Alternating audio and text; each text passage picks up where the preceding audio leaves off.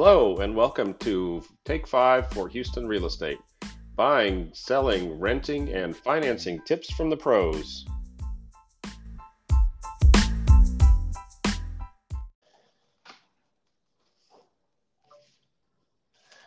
Hello, Jesse. I'm here. Yeah, awesome. Welcome to another episode of Take 5 for Houston Real Estate. And today my guest is Jesse Soto with Texas American Title. Known Jesse for a few years, and he does a great job. It's in the Heights office. So Jesse, kind of give us the update on how you got into the title business and kind of your angle on things. Yeah, and thank you for having me on. It's kind of a funny story, actually. I had sold a company and I didn't know what to do, and so I had a buddy who was a headhunter, and he got me in touch with Stewart Title, actually, their corporate office in the Galleria. And so I worked there. I was kind of a paper pusher, moved my way up really quickly. Tried quitting a few times and moving to different companies. So they just kept promoting me, so I stayed.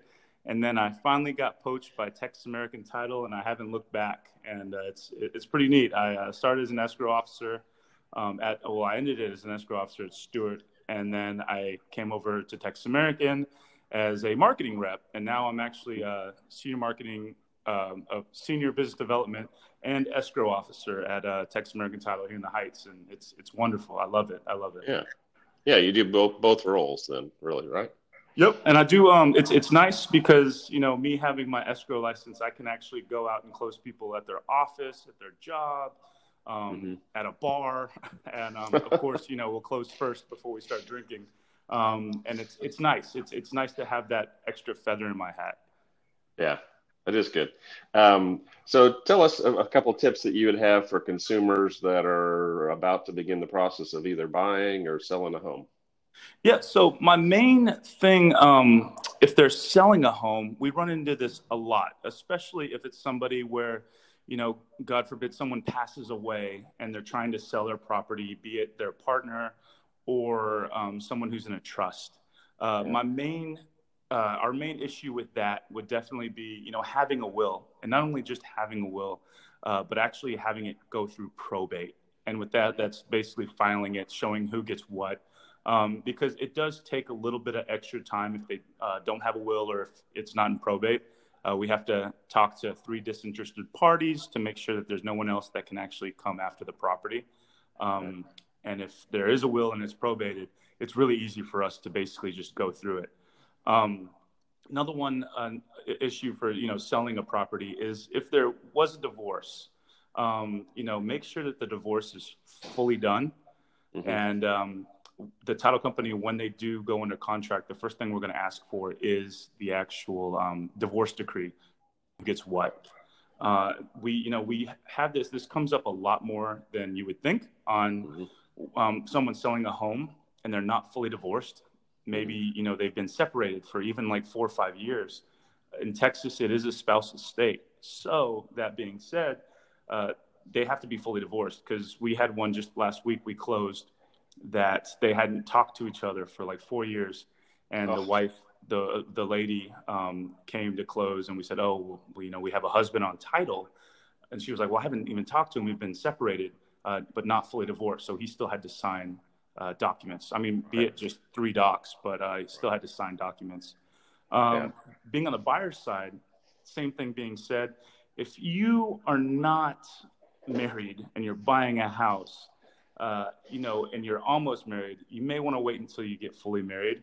Again, it is spousal state, so your significant other, they'll still be on it. But it is totally different whenever you're buying a house with your significant other rather than your spouse. Yeah. I like the term fully married.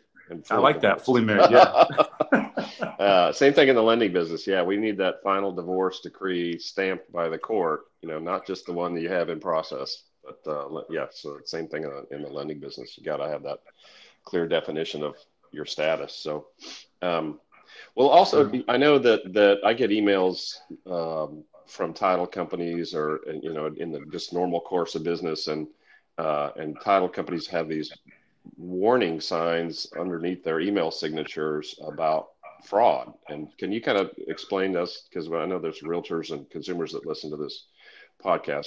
Can you give us, what's going on there? Why the warning so much? So yeah, and we get a lot of pushback on realtors, on buyers, sellers, just like why in the heck do you put it out there so much? Because it is a real thing. We have seen, it wasn't at our office, but we heard this story and everything about a buyer basically buying cash, and they got an email from a fraudster thinking that it was a title company, and it basically stated, "Hey, we changed our wiring instructions. Please wire the full amount at this time for a discount on your escrow fees."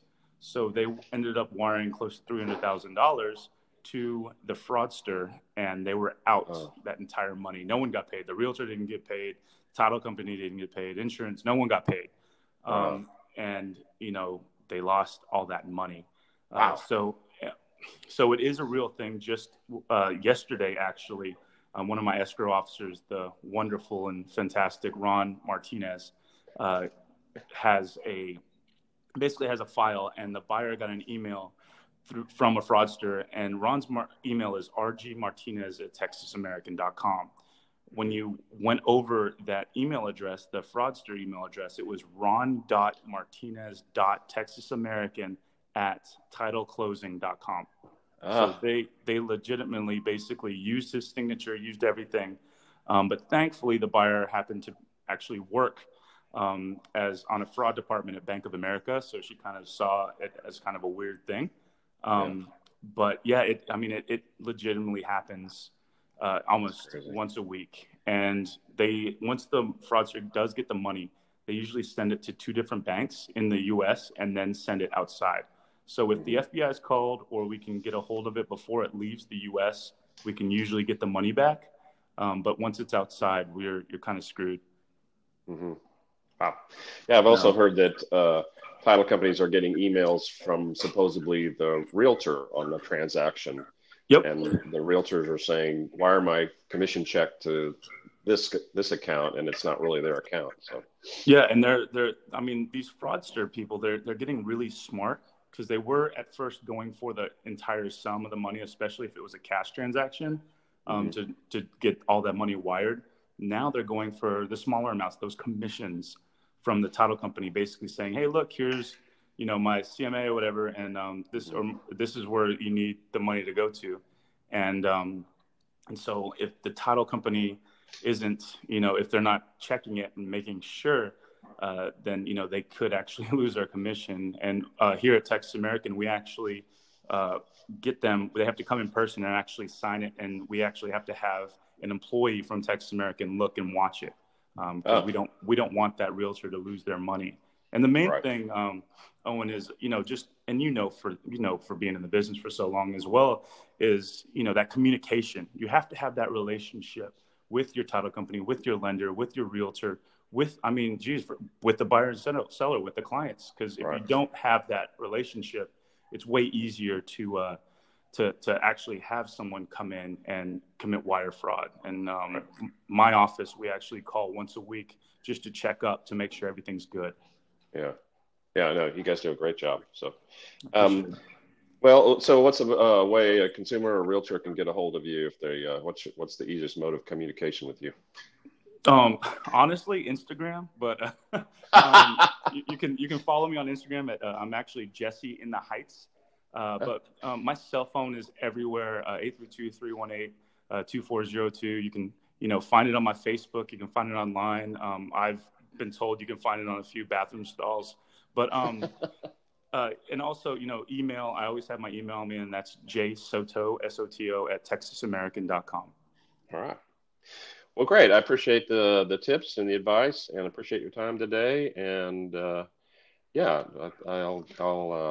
look forward to seeing you and talking to you again. Yeah, for sure. And thank you so much for inviting me. And I'm loving what you're doing with the podcast, and having people know a little bit more. That's awesome. Yeah. All right. Well, have a good weekend. We'll talk to you soon. You do the same, Owen. Take care. Bye-bye. Bye.